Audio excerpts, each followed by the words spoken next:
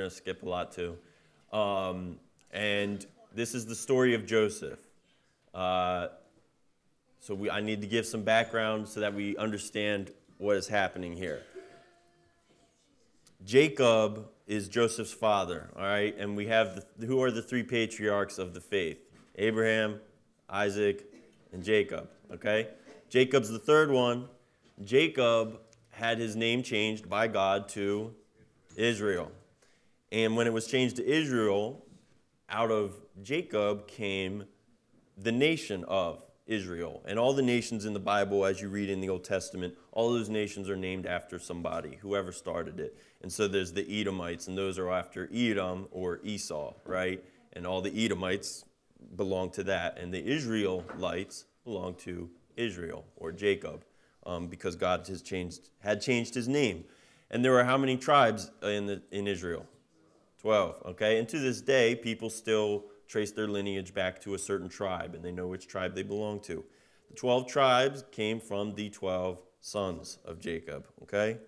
And so the chart behind me, which I'm probably blocking for some of you, shows that you got Abraham, who through Sarah bore Isaac, Isaac who through Rebekah bore Jacob, and then Jacob had four wives. Well, he technically had two wives, and then the other two he slept with. They were the servants of his wives. And the older sister he married, and then he married the younger sister. That's a whole nother story. But Leah was the first one to give birth. And so she had Reuben, Simeon, Levi, and Judah. And then, because Rachel couldn't give birth, and she was very upset about that, she offered her servant, her maid, to Jacob, and through that servant, he had Dan and Naphtali. And then Leah didn't like that so much, so she offered her servant, and he had Gad and Asher. And then Leah had two more, Issachar and Zebulun. And then lastly, Rachel was, again, unable to give birth this entire time, and she had prayed for it, and Jacob loved Rachel the most, so of course he wanted his family line to continue through her. And finally it came, and it was Joseph. And that's who we're going to be talking about. And then when Benjamin came, there was complications in the pregnancy, and Rachel died as a result of it. But we have there, out of that, the 12 tribes of Israel. So everybody who was born to those sons traces their lineage back to that, and they were all part of different tribes. The tribes had different sizes, and you can read that in the book of Numbers if you want to. And that's where we're at, okay? So we're talking about Joseph. Joseph, second to last born to Rachel, who was Jacob's. She was the one that Jacob originally wanted to marry the whole time. He got tricked into marrying Leah, so Rachel was the one he loved.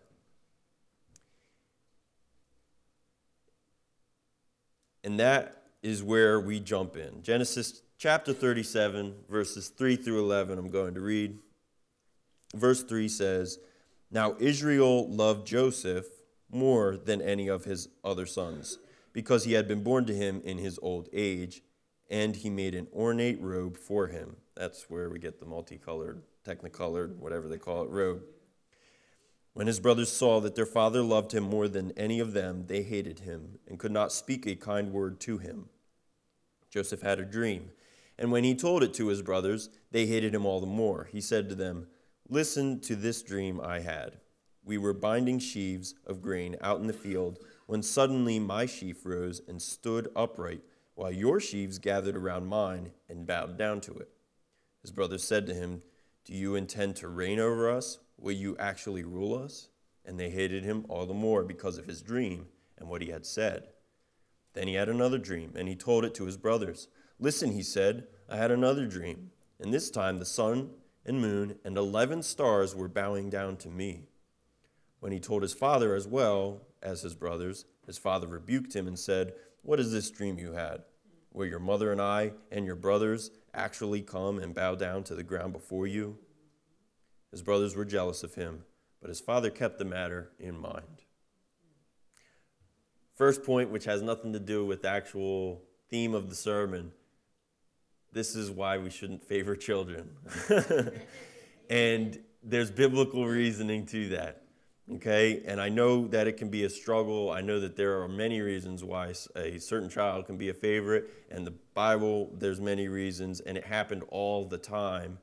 You can see Isaac and Rebekah had their own favorites, and God had his favorite, and that was what God had planned. And God knew and foreknew all these things, and Isaac and Rebekah just did their own thing. And as a result, it brought them further apart. It caused them to have arguments with each other, and none of that is right.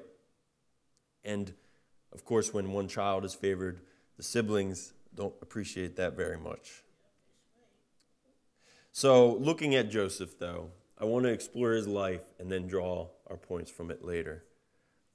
First thing is, Joseph is at least, I'll say at least, emphasis on there, is at least not tactful in this situation. And he could potentially be considered to be braggadocious, and you could say he's sinning and that he probably shouldn't have even said anything or blah, blah, blah. I don't necessarily want to go that far, just my own preference, but at least he was not tactful, not very smart, especially in his delivery. And he chose to share the second dream as well, so he already should have learned something from the first one. And he gave his brothers a greater reason to dislike him, and in talking about his glory and how God was going to make him great. His father's response, his father rebuked him, right? His father's response would help us to probably acknowledge the fact that Joseph probably wasn't being very humble in this situation, okay? Because why would he rebuke him? Because it says that he considered it. So clearly he didn't think it was false, but he didn't like what he was saying. What Joseph said and the way he said it caused people to dislike him, all right? Just get that straight. Now, as a result of Joseph's dreams, his brothers hated him, and what did they do? They sold him, right? They were going to kill him, which we need to keep in mind, okay? They were going to kill him, but I think it was Reuben, I think it was the oldest one. One of them spoke up and said, don't kill him, let's just sell him. And there were traders that, well, actually, he said throw him in a pit. Then traders came by, they said, let's sell him. They sold him, the traders went on to Egypt, and where he was sold as a slave or as a servant. He was sold to Potiphar, okay? I learned that as a young kid, and every time I pictured a clay pot with like a little fur hanging out the top of it. A Potiphar, okay? They sold him to Potiphar. Watch it. Pharaoh's official, okay? So Potiphar was high up, and that's important, all right? We can't, none of these points are unnecessary or not, they're not in the Bible for no reason, okay? So Potiphar was Pharaoh's official. He was high up. God blessed Joseph and his work. As a result of Joseph's work being very good, Potiphar made him head over everything in his house. He just said, oh, okay, you know what? You'll be in charge of all the other servants, so I don't have to deal with it. Okay, you can be in charge of this and that, the landscaping, I don't know. And he gave him all these responsibilities because everything Joseph touched was great, and it turned great, and it was blessed. And Potiphar knew that. It was obvious. And so obviously, again, we can assume that that was like monetary blessing and physical blessing and things that Potiphar could see even though he didn't believe in the same God as Joseph. So he put Joseph on a high position, and Potiphar's whole house was blessed as a result. So as you can imagine, Potiphar was probably very happy with Joseph, and he probably got a steal at the market for him. And that's where we continue in Genesis 39. 6 through 10. So Potiphar, well, by the way, we skipped 38 because 38 is a story all to itself. You can read it if you want, but it's an interesting story. So again, 6 through 10. So Potiphar left everything he had in Joseph's care. With Joseph in charge, he did not concern himself with anything except the food he ate. Now Joseph was well built and handsome. And after a while, his master's wife took notice of Joseph and said, come to bed with me.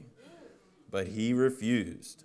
With me in charge, he told her, "With me in charge," he told her, "my master does not concern himself with anything in the house. Everything he owns he has entrusted to my care. No one is greater in this house than I am. My master has withheld nothing from me except you, because you are his wife. How then could I do such a wicked thing and sin against God?"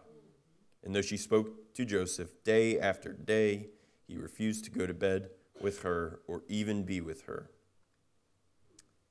Okay, yeah, that's right. Yeah, I'll stop there. So day after day after day. So not only was Joseph bringing prosperity to the household, but he was also a good-looking dude. And the wife of Potiphar took notice, and day after day after day, which we can read over these things and skip over them. The details matter. It was day after day that she attempted to get Joseph to sleep with her and to lie with her. And day after day, he refused. And what ends up happening, before we get there, he doesn't want to sin against God, and that's what he says.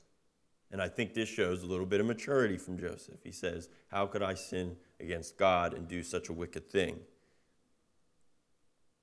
So his concern is not just with staying in his master's graces, his earthly master. Instead, he also wants to stay in God's good graces. And he's not just concerned about the fact that Potiphar would be upset if he found out, but he's concerned about what God says. He wants to please his real master and the one who has actually blessed him anyway.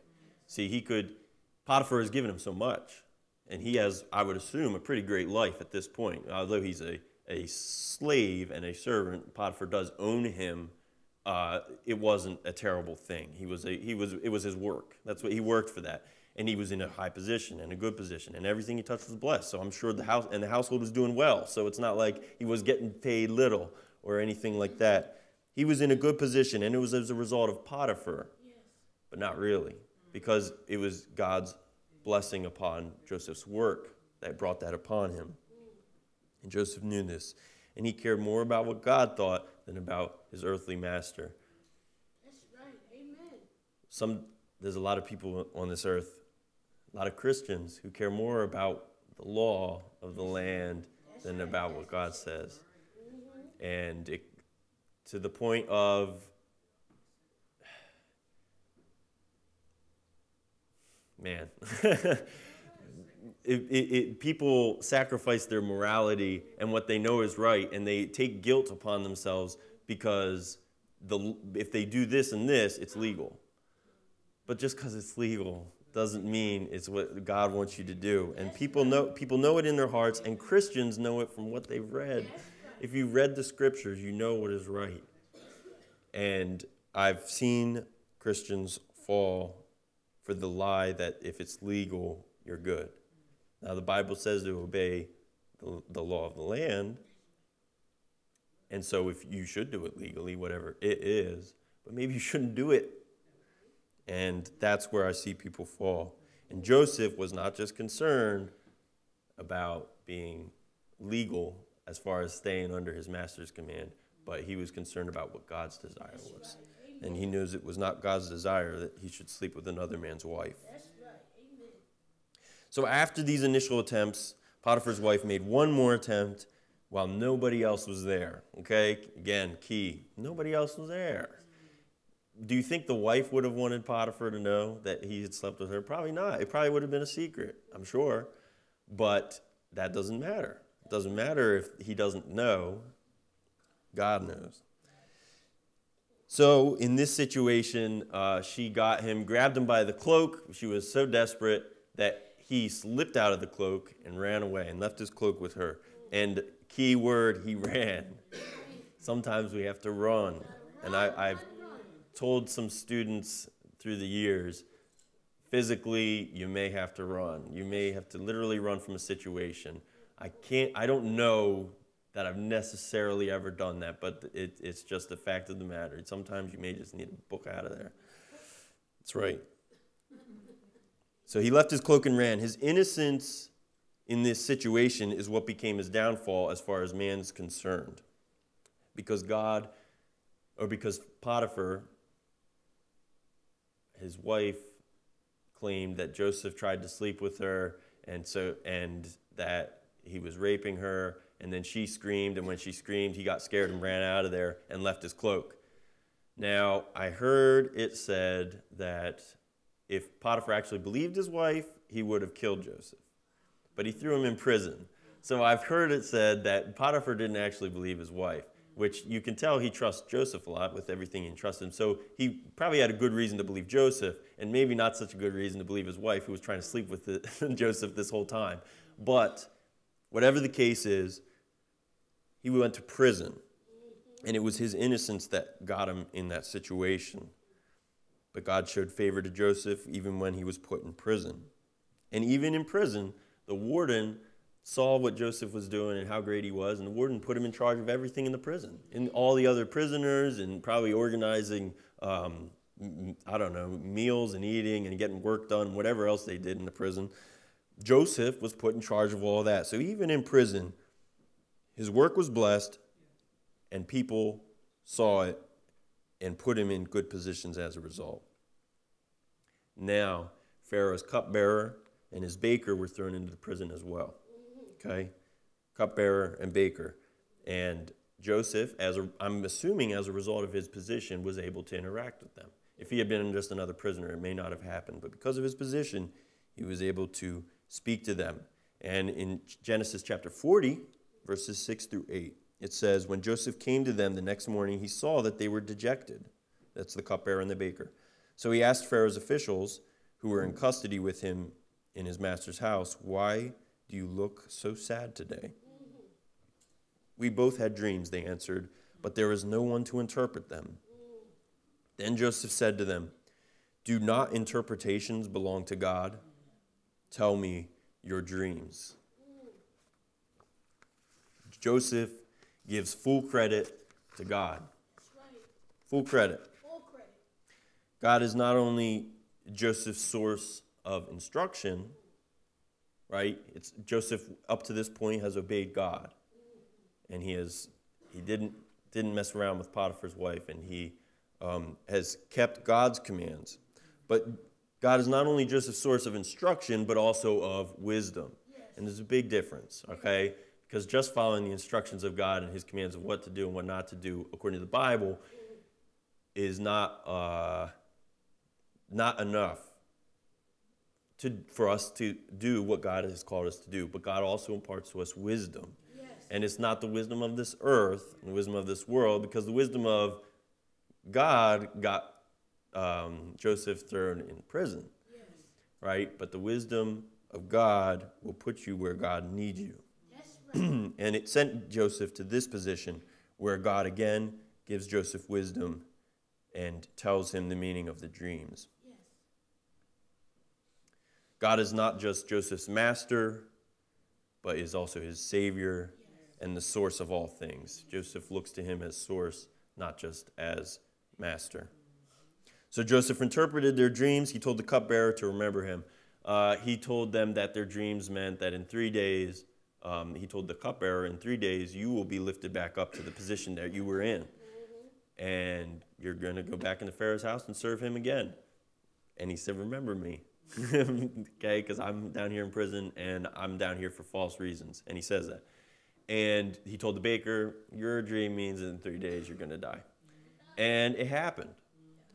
But it says that the cupbearer forgot. The cupbearer forgot Joseph. 2 years passed. 2 years. 2 years that Joseph was in prison from that point. I don't know how long he was in there before. Then Pharaoh had a dream which could not be figured out. And it was then that the cupbearer recalled his interaction with Joseph and told Pharaoh. And in Genesis chapter 41, verses 15 through 16, we get that story. Pharaoh said to Joseph, I had a dream and no one can interpret it. But I have heard it said of you that when you hear a dream, you can interpret it. Verse 16, I cannot do it, Joseph replied. But God will give Pharaoh the answer he desires. Not only does Joseph give credit to God, but he also humbles and denies himself. He says, I can't do it. You're wrong, Pharaoh. But God can. And I do a similar thing sometimes where I tell people, I don't believe in you. People who are going through a hard time, I don't believe in you. I don't think you can do it. But God can. Because it's the truth. And we all hit those points. And Joseph says, I can't do it, but God can. And what I want to get to here, we're talking about the heart of a servant. And this is the mark of a true servant, humility. A true servant of God is humble and has humility at all times. Now, I've thought about this. Humility is pretty hard to find. True humility, right? It's very hard to find. But one of the reasons it's hard to find is because true humility brings no attention to itself, right? True humility is somebody coming into the church and cleaning it without anybody even knowing that it happened. And people may not even notice that it was cleaned. And the person who did it, I don't even know if anyone does this. The person who does it doesn't need praise for it. They don't need to say, did you notice? Amen. Right? True humility doesn't draw attention to itself. And in this situation, Joseph could have just said, yup, God will give me the answer. But he took the opportunity to say, nope, I can't do it. I'm weak and I'm fragile, but God is strong and he knows the answer. But I do want to say that also that humility is not equal to secrecy, okay? Just because you do it in a secret doesn't make you humble, because oftentimes we'll get that confused and we'll become Christians in secret. And that's not the same thing. Joseph was not being humble by saying, oh, I really can't, but we'll see, maybe it'll happen, but just know it's not me. He didn't say that. He took the opportunity to evangelize. He took the opportunity to say, yeah, but I serve a God that you don't serve, Pharaoh, but he can give the answer. And all of your magicians who Pharaoh already went to, they don't serve the same God that I serve, but the God that I serve can give the answer. And it's not me, because otherwise you're liable to make me one of your gods, right? But it's the God that I serve, and he ought to be your God. Humility is not equal to secrecy. Don't be secret about your faith and your belief. Don't be secret about that. So Joseph interprets the dream. And in Genesis 41, 39 through 40, this is the last bit of scripture we'll read there. 39 through 40. Then Pharaoh said to Joseph, since God has made all this known to you, there is no one so discerning and wise as you. You shall be in charge of my palace, and all my people are to submit to your orders. Only with respect to the throne will I be greater than you. So even Pharaoh says, only with respect to the throne. He's not even saying, I'm in charge of you. He's just saying, as far as sitting on a seat, as far as being the man, that's still me, but you're in charge of everything. And he puts Joseph in charge because he knows that God is with him, which is exactly what Potiphar knew, which is exactly what the warden knew. And I wonder sometimes if people know that God is with us. All right. Yes, he is.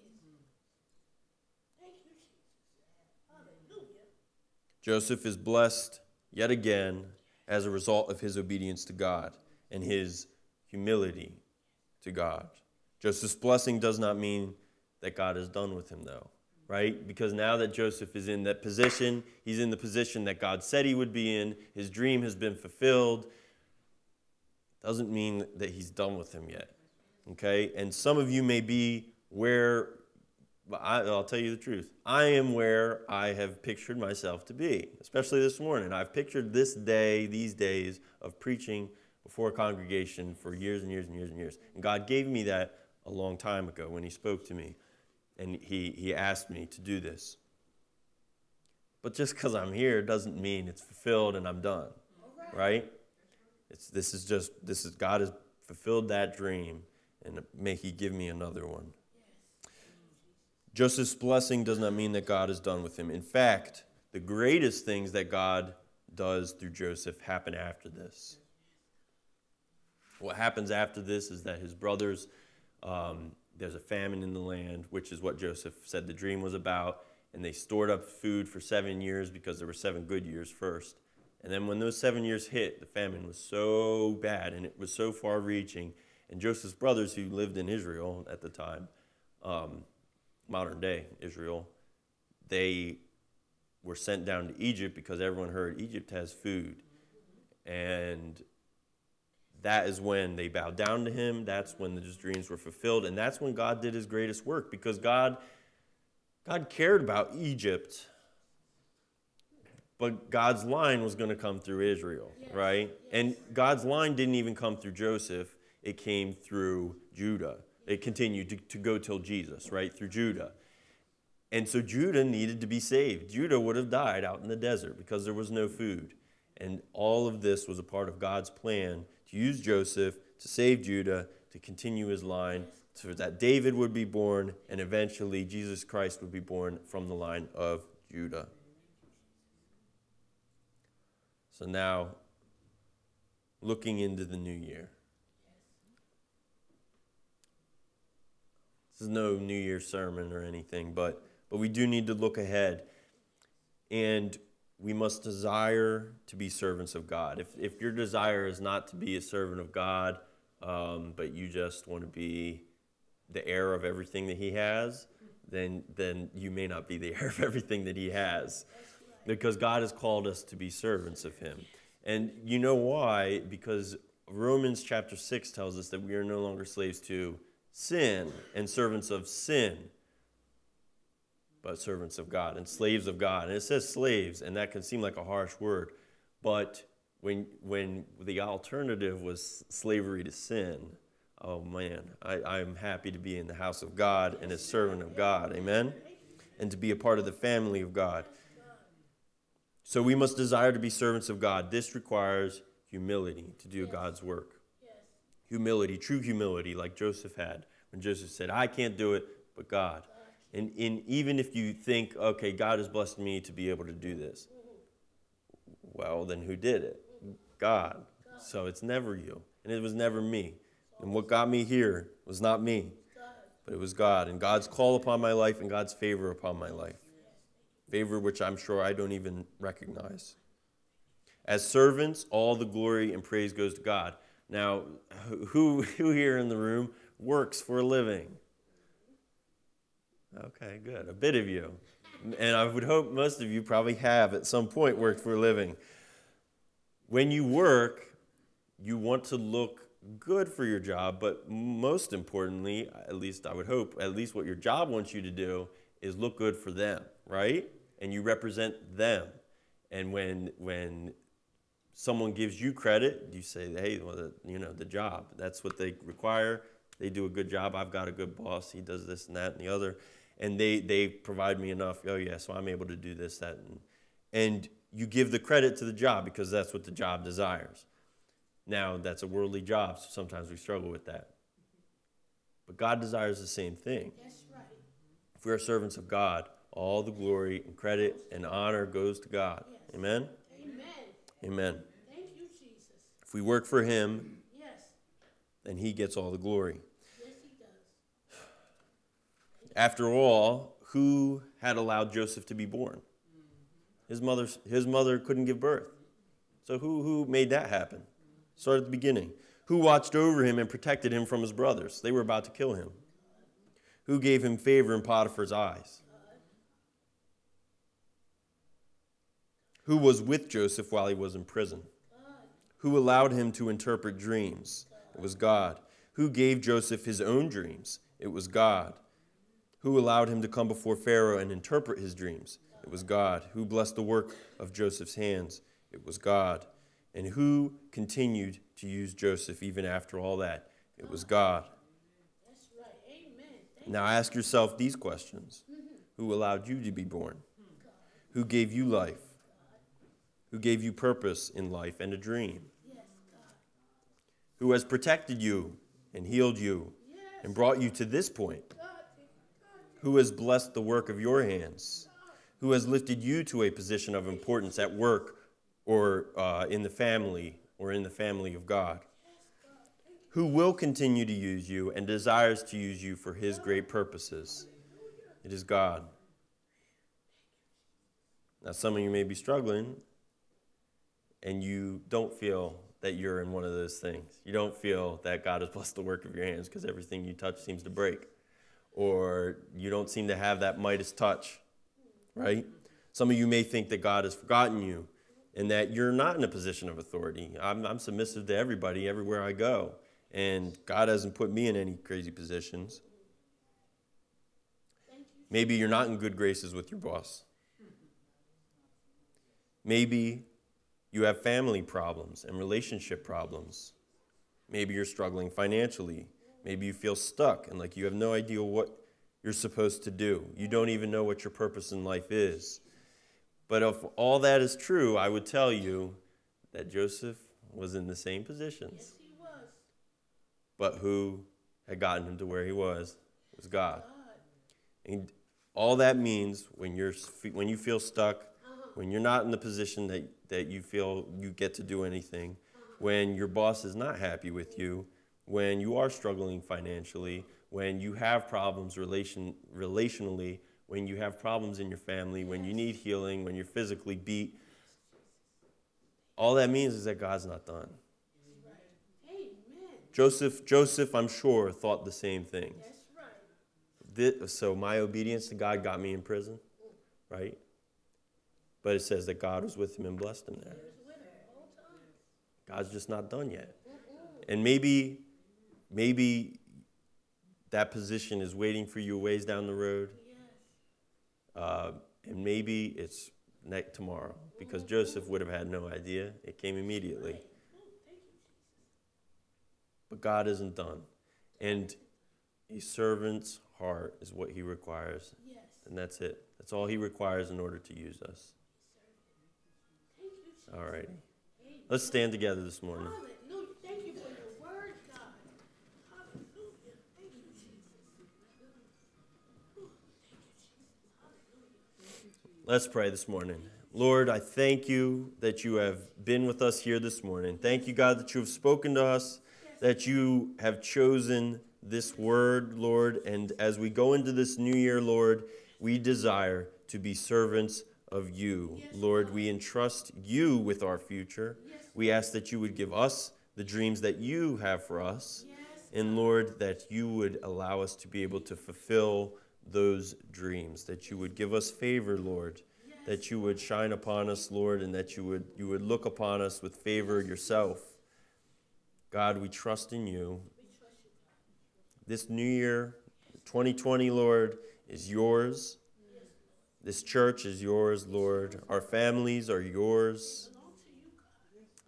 Our friends, those whom we have been praying for, they're yours, Lord.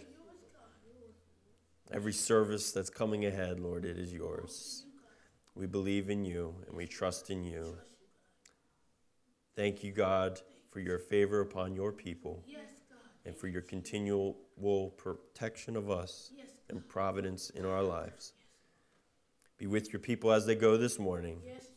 In Jesus' name, amen. Amen.